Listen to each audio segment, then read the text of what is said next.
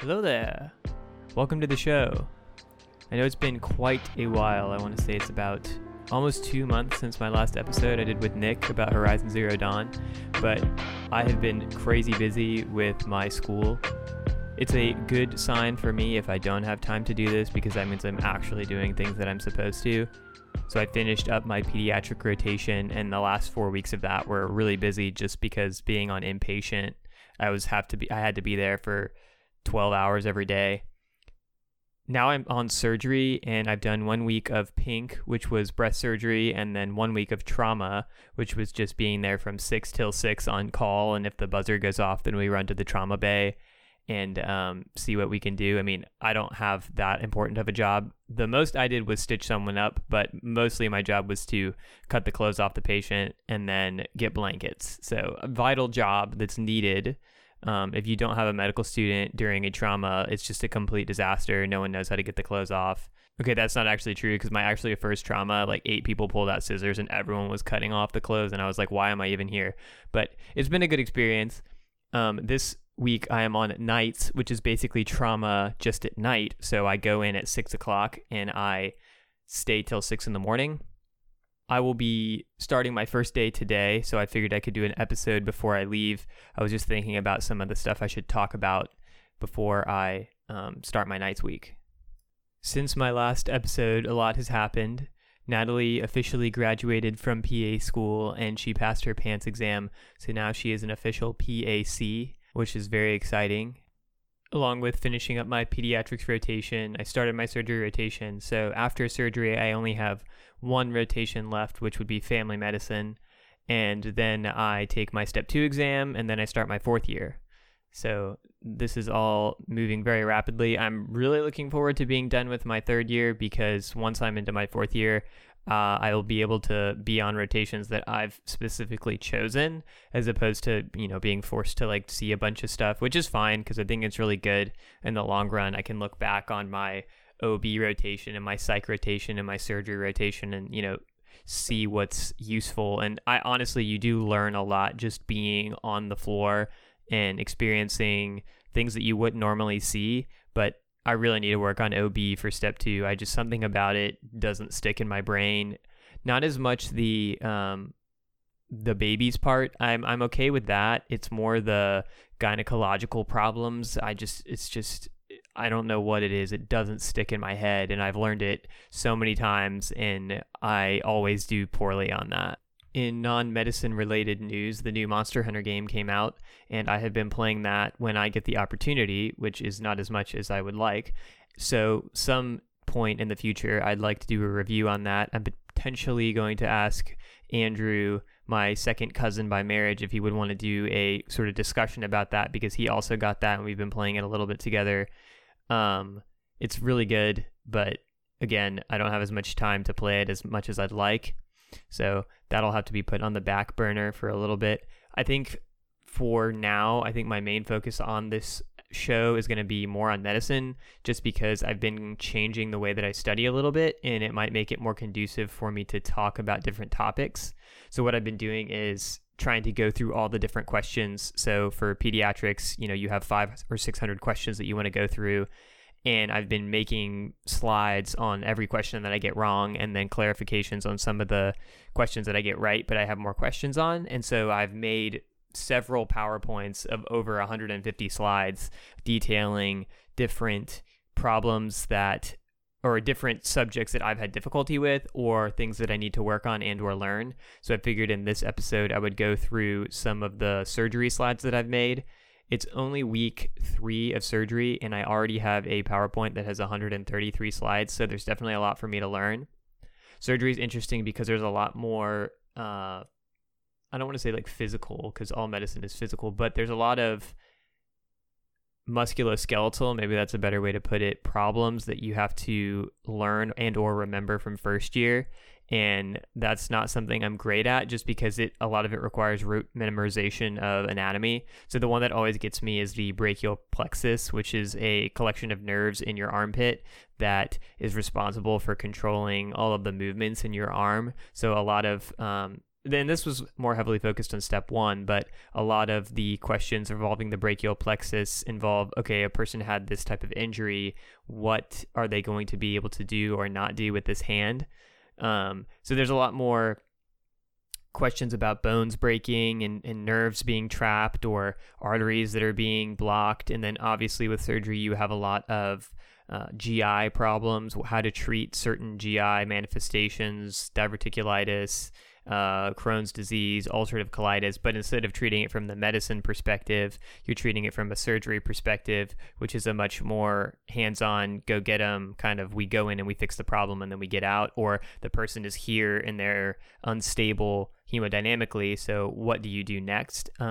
So what I've been finding is that it's a very algorithmic based learning where if you don't know what to do, then you have to think, is this person hemodynamically stable? Or are they not? If they are, then maybe we should get more imaging. And if they're not, then we probably need to do surgery right now to figure out if they're bleeding, what's the problem, and so on and so forth.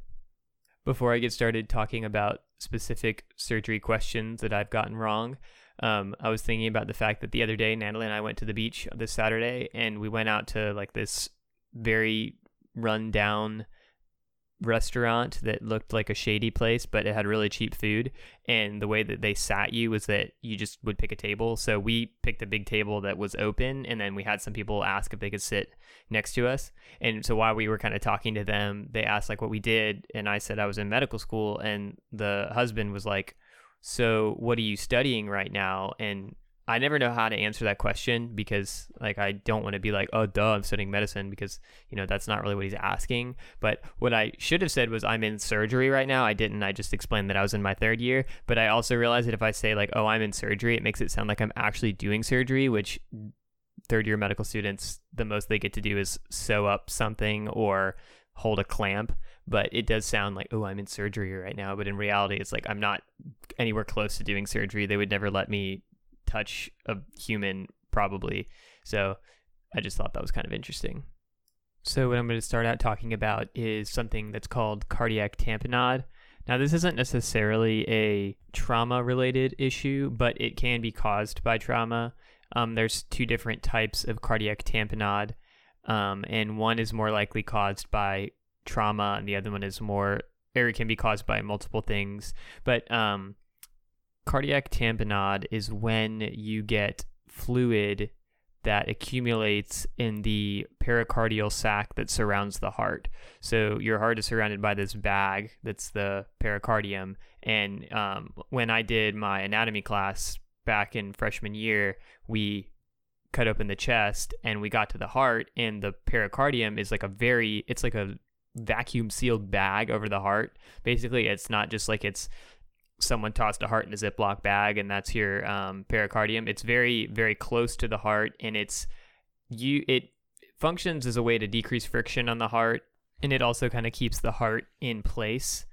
But cardiac tamponade is when you get fluid accumulation in that sac. So you get fluid accumulating between the heart and the pericardium. So normally there's no space between it. I mean, there's like a small amount of space, but there's not a ton of space between it. If you were to hold the heart like we did, you would realize that you really can't tell. Like, you really can't tell there's any space between. That's how close it is to it.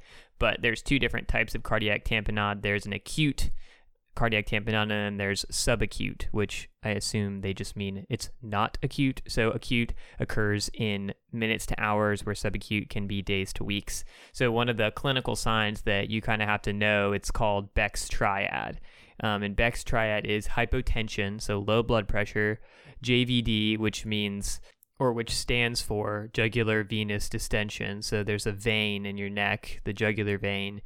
And if you have venous distension, it means that there's backup in the right ventricle or the right atrium. So it's pushing blood back up so that you can see it sort of pulsating up in your neck. And there's a certain way to do it, like where you have to lay the patient down and then have them sit up or put them at a certain angle and stuff. I've never done it with a real patient. I've only done it on like the practice patients that we had. And then the last one is muffled heart sounds. So if you listen to the heart, they'll sound distant or they're far away. And the reason why you have all of these problems, hypotension, you have low blood pressure, because your heart is not able to beat because there's this fluid that's accumulating in between that space, and it's sort of compressing the heart. The same reason why you'll have the venous distension is because the heart can't beat and push the blood out. The blood is backing up. And then obviously the muffled heart sounds are just due to the fact that there's fluid or something in between the pericardium and the heart, so that when you listen to it with a stethoscope, you're listening through more material. Obviously it's going to be decreased. So the difference between acute and subacute has to do with, one, the incident that causes the cardiac tamponade. So in acute, generally, it's going to be some sort of trauma, whereas in subacute, it can be something like a malignancy. So it's a slower process, but the acute and subacute present slightly differently, because the acute presentation of cardiac tamponade involves a small amount of fluid, like 100 to 200 milliliters, filling that pericardial space. When that happens, the pericardium doesn't really get a chance to stretch out, so you see the results of that compression on the heart much quicker. Whereas if it's a subacute, it's going to be a lot slower infiltrating process, where this fluid is slowly leaking into that pericardium. Pericardium has time to stretch out in order to accommodate that fluid, so you don't see the results as quickly. So I got a question wrong because I didn't realize it was cardiac tamponade, because when they looked at the chest x-ray, they said, there's a normal cardiac silhouette. The heart does not look enlarged. And that is a sign of an acute cardiac tamponade, so that there's only a small amount of fluid in there. It's still compressing the heart because the pericardium hasn't had time to stretch, but when you look at it on x-ray, the heart looks a normal size because there's not this huge amount of fluid in there, compared to a subacute where you have 1 to 2 liters of fluid in there. So when you look at the x-ray, you're going to see this enlarged sort of globular cardiac silhouette, and that silhouette shows, there's obviously some infiltrating process in here where the heart looks like it's obstructed by something. Now, obviously, I should have just recognized Beck's triad, but I think I was thinking more along the lines of heart failure in that situation, because you do get similar problems, but I won't make that mistake again. Treatment generally involves what's called a pericardiocentesis, and that's where you stick a needle into the pericardium and you draw off that fluid. And of course, if it's an acute cause, say you had blunt trauma to the chest that ruptured your aorta, and that is what is filling the pericardium, the blood from the aorta, obviously you're going to need emergent surgery to fix that. But depending on the situation, you could be a little bit more lax on the timing of when you're going to fix it. And I'm sure with subacute, it depends on like the process that caused it. So if it's a malignancy, obviously you want to find out about the cancer and then move from that perspective, as opposed to just cutting them open and going to town on that. So another syndrome that is similar in its mechanism in terms of it's compressing something, but I think it's more of a surgical problem. Like, I had not learned about abdominal compartment syndrome, which is what I'm going to talk about now, until I was on surgery. I'm sure that I heard about it. I just didn't really learn that much about it. Whereas Beck's triad and the cardiac tamponade is something that you do learn about pretty consistently. But abdominal compartment syndrome is caused by increased intra-abdominal pressure, which causes organ dysfunction. So some of the risk factors for what causes this would be massive fluid resuscitation. So if a patient has had a trauma and loss of blood and you just slam them with a ton of fluids to keep their blood pressure up, that can cause it. You can have obviously surgery on the abdominal cavity can cause it, and then intra-abdominal fluid collections. So if you're bleeding into your abdomen, not a good sign. Or if you have ascites, which is a process by which you have fluid being pushed out of the peritoneum due to, generally I think of liver dysfunction due to alcohol overuse. So your liver gets really hard and the venous system that flows to the liver is backed up, and that forces fluid to sort of be pushed out into the peritoneum, and then you get this sort of giant belly that has to be drained sometimes depending on how large the problem is. So what you would see with a patient who has this abdominal compartment syndrome is you'd have a tense, distended abdomen. You'd have increased ventilatory requirements. So if the patient is on the ventilator, it's going to appear as if they need more work with the ventilator is going to be need to doing more work to help them. You're going to have an increase in the central venous pressure because there's going to be venous compression due to that abdominal pressure. But you'll have decreased venous return to the heart because you're pressing all these veins down due to this increased pressure. You can have hypotension, tachycardia, hypotension due to the fact that you're not returning blood to the heart. The tachycardia, which is increased heart rate, is due to the fact that your body is trying to get blood to the rest of the heart. And if there's low volume, if you're hypotensive, then your blood or your heart's going to start beating faster in order to try to push out more fluid or more blood. And then you're going to have decreased urine output. And that could just be to decreased intra-abdominal organ perfusion. You're just not getting as much fluid to like your kidneys in certain areas. So management would definitely be avoid over-resuscitation. So it's like if you find out that this patient is having this compartment syndrome, this abdominal compartment syndrome, you also don't want to slam them with fluids because that could be a bad thing because it will just increase the problem. You could drain the volume. So get an NG tube and drain some of the fluid from their stomach and then drain fluid collections. And then the definitive management would be surgical decompression, which I have never seen that, so I can't really speak that much of it. But if there was a test question that asked me about how to treat it, I could say surgical decompression, and then they give me the points as opposed to making me do it, which, that would never happen. Just flipping through my PowerPoint of various questions that I got wrong, I found one that was pretty interesting, and I don't know how common this is and or if it ever happens. It's just like the perfect question. But it was a patient this is the question. The patient had gone on a flight or a trip somewhere, and then he's presented to the hospital with left upper quadrant pain. So like kind of right under his stomach, I think. And on his labs, he has reticulocytosis, which means that he is making a lot of new red blood cells. And then he also has elevated indirect bilirubin, which generally, if you have elevated indirect bilirubin, that means that you're having increased destruction of red blood cells, because the bilirubin path is very complicated. It involves breaking down of red blood cells and hemoglobin, and that sort of creates this indirect bilirubin, which is, bound to all these different proteins. And then you conjugate the bilirubin in your liver, and it becomes direct bilirubin, and then you get rid of that in your digestive tract. So if someone has high indirect bilirubin, it's due to something that's not involved with the liver. It's outside of the liver. And then in this question, I think they said that the patient had a wedge-shaped infarct on ultrasound.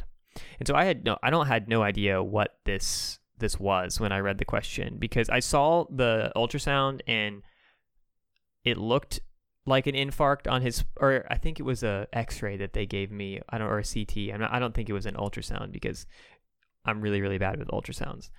But apparently people who have the sickle cell trait, so not sickle cell disease, they don't have the full-on disease, but they have the trait, which can manifest itself in some ways. It's not nearly as bad as sickle cell disease, but they can have these splenic infarctions when they fly at high altitudes. Now, I don't know what the flying at high altitudes does that causes, maybe there's an increase in oxygen demand. I think he was just in a regular plane. It's not like he was skydiving, but maybe this increase in oxygen demand or this change in pressure somehow caused the cells that have this issue to sickle, which caused a wedge, like a blocking in the arteries in the spleen, which then causes an infarction, aka you can't get blood into the spleen. And this can be caused by dehydration as well. But I thought that was a really weird question. It's like someone who has the sickle cell trait flies on a plane, and then that can cause them to have a splenic infarction due to the sickling of these cells. It's like, I don't know how often this is seen, but I definitely got that question wrong. So one of the things that's very different about step 2 compared to step 1 is that step 1 is much more based on the pathology and the physiology of how it works, whereas step 2 is very much more based on how you treat it and how you go about diagnosing. So a lot of the times you'll have these algorithms that I mentioned earlier that you'll kind of follow. So one question that I got wrong, it was a really stupid question for me to get wrong because it kind of just makes a lot of sense if you think about it. or if I had thought about it correctly, I think I easily could have gotten it right. But I was trying to think, I thought way too far into it. So it was a patient that came in and they had a nodule on their thyroid.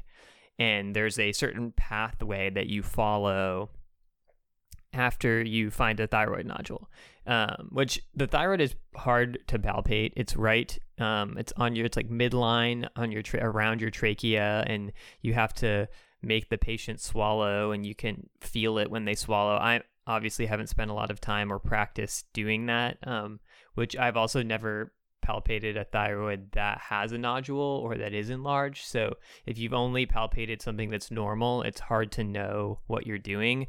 It's not until you palpate or feel or see or listen to something that's abnormal that you could compare it to what the normal thing is, and that's how you really learn. So anyway, the first thing I thought was, we get an ultrasound of this nodule, but that wasn't one of the answers in the question. And so I think I picked some random thing. It was not anywhere necessary, but the first thing I should have done was get a TSH. So TSH is thyroid stimulating hormone. It's released from the pituitary gland, and its job is to basically tell the body or tell the thyroid that, hey, you need to make thyroid. Thyroid stimulating hormone tells the thyroid to make thyroid hormone. It kind of makes sense. There's a lot of things that are named like that, and then you have this other stuff that's just like completely named random stuff and you don't know why. So what you're supposed to do is, if you've felt a thyroid nodule, you're supposed to get a TSH level and a thyroid ultrasound. So I was correct in the fact that you should get an ultrasound, but that wasn't one of the answers. They wanted me to check the TSH, which I should have chosen that. That just was obvious. It's like, they have a thyroid nodule. The reason why I didn't choose TSH was because I was overthinking it, and the patient wasn't presenting with any problems of hypo or hyperthyroidism, which is normally when you get a TSH. Obviously, it can be used for other things, such as in this case. But I was thinking, they're not having any problems with their thyroid, so maybe it's not related to their thyroid, which is stupid because it's a question. It's not trying to trick me. They're just trying to teach me how to evaluate these nodules. So if you have low TSH, then what you do is, so that's saying that, hey, your pituitary gland is not secreting TSH. And the reason is because maybe the thyroid is already producing thyroid hormone, and so it's kind of sending negative feedback up to the pituitary and saying, hey, you don't need to release any of this thyroid stimulating hormone because we've got thyroid everywhere. We're good. We got thyroid hormone everywhere.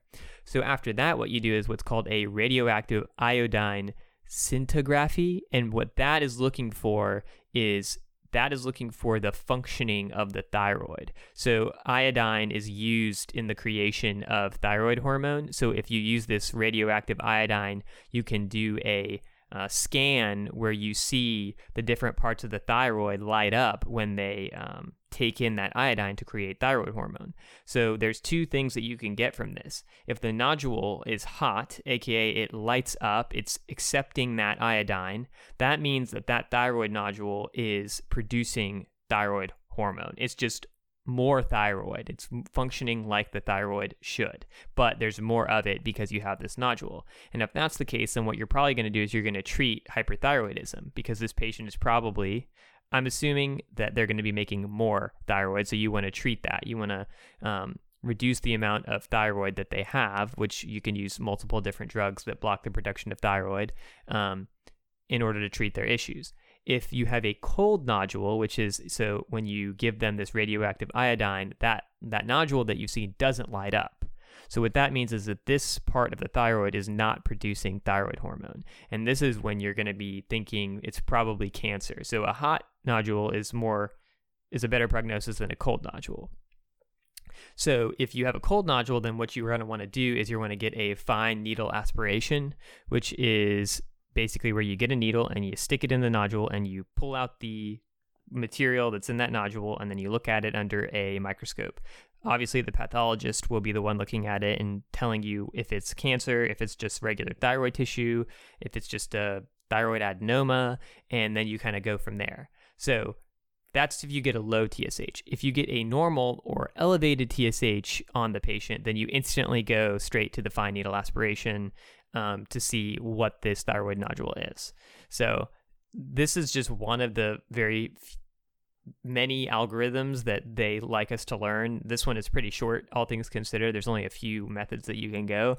But if you don't talk about these things and you don't do them, it's really hard to remember them because the patient doesn't present with like I have thyroid nodule, now what? It's like, it's much more complicated than that. And they also might have other issues that you could be kind of confusing with it, like I did, obviously, and think too hard about the question and then get it wrong. And or in the case of actually seeing a patient, you don't want to miss something like this.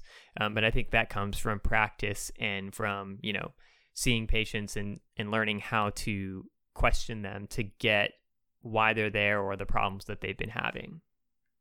My problem when I'm talking about this stuff is that I want to talk about the things that I know, and I feel like that's not a good thing because I don't need to learn those things. So I figured I would talk about something that I had a really difficult time understanding, only because it's very heavily based on physiology, and I will try my best to explain it. But the patient is like a 50-year-old man who had loss of consciousness from standing, and then they recovered spontaneously but was very weak. Generally, when you have a sort of syncope episode or someone who falls unconscious, the first thing you want to know is how were they when they woke up? So if they were confused, they didn't know where they were, they would know who they were. Generally, you're going to be thinking of some sort of seizure activity. So that is what you call a post-ictal state. I don't know if I've mentioned that before in other episodes, but if the patient doesn't have a post-ictal state, then you're going to be thinking it's probably something related to the heart, or it could be just vasovagal syncope if they stood up too fast, or if they got really nervous, or if they were in a C-section and they realized that they didn't know why they were there, and then they thought they were going to pass out, so they sat down before they fell on top of the patient. That was me. But the next thing is, after he had this spontaneous recovery after his loss of consciousness, he was having left-sided chest pain. His vitals were low, so his blood pressure was low, his pulse was really high, and he was diaphoretic and tachypnic. So he was sweating a lot and he was breathing very quickly. So the question was, what would a further workup show? So I don't think I had any idea what he had. Now, if they had just said chest pain with tachycardia, so increased heart rate, I would have instantly thought a pulmonary embolism, which is when you get a blockage of blood or a embolism that breaks off from somewhere and it goes and sticks in your vessels in your lungs, so you get a part of the lung that can't get perfused, so you get this chest pain, your heart beats really fast, and it can be very dangerous. But I didn't even consider it in this question, I think maybe because the loss of consciousness kind of threw me off, so I was thinking more cardiac, and they were kind of asking what was wrong, what would the workup show, and the answer was right ventricular dysfunction. So I was like, I have no idea what they're talking about. So what this is a massive pulmonary embolism, which can present with syncope and hemodynamic collapse, or like super low blood pressure. So what happens is you have an abrupt increase in the pulmonary vascular resistance. So that's because you have a giant blockage in your pulmonary vessels. The blood that's trying to get into the lungs to be oxygenated can't, because there's this giant blockage there. So that means that the right heart, which pumps blood into the lungs, gets backed up. So you have increase in the right ventricular pressure. I don't know if this makes sense to anyone, because it barely makes sense to me. The elevated right ventricular pressure causes an increase in just like the tension in the right ventricle, and it stretches the cardiac muscles out, and the right ventricle gets pretty big. Now, this just makes sense because it's sort of like a pipe. If you have a blockage in the pipe, the water's going to back up. The water's got to go somewhere. In this case, it's backing up into the heart, and because the heart isn't just a pipe, it's stretchable and it's compliant, it can get bigger and it can get messed up. In this case, it's dilating. So the increase in size and the increase in work that the right ventricle has to do leads to increased oxygen demand, because obviously the heart needs oxygen to work. If it's working harder because there's this backup in the lungs due to the fact that you have a massive pulmonary embolism. I don't know how they define massive pulmonary embolism. Like, I don't know if there's like, because he has hypotension, that means it's a massive pulmonary embolism. I don't know. You could ask a real doctor. So with this increase in oxygen demand, there is decreased coronary artery perfusion. So that's coronary arteries provide oxygen to the heart. Because the right ventricle is working overtime, it's trying to get more oxygen, but it can't, which causes right ventricular ischemia. So that leads to right ventricular dysfunction, which leads to inability to pump blood through the pulmonary circulation, which decreases venous return to the left atrium, which decreases cardiac output, which leads to hypotension.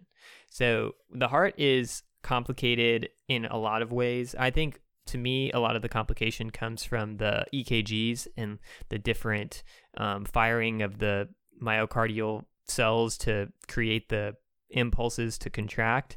But when you're looking at it purely from a backup sort of situation, it's just pressure. You have pressure in the lungs that's causing backup into the right ventricle, which is causing the right ventricle to have to work harder, which is causing less blood to be delivered to it because of the increased demand. Then the right ventricle gets hurt, aka the ischemia. Ischemia is generally never a good thing. And when I say generally, I mean it's not a good thing.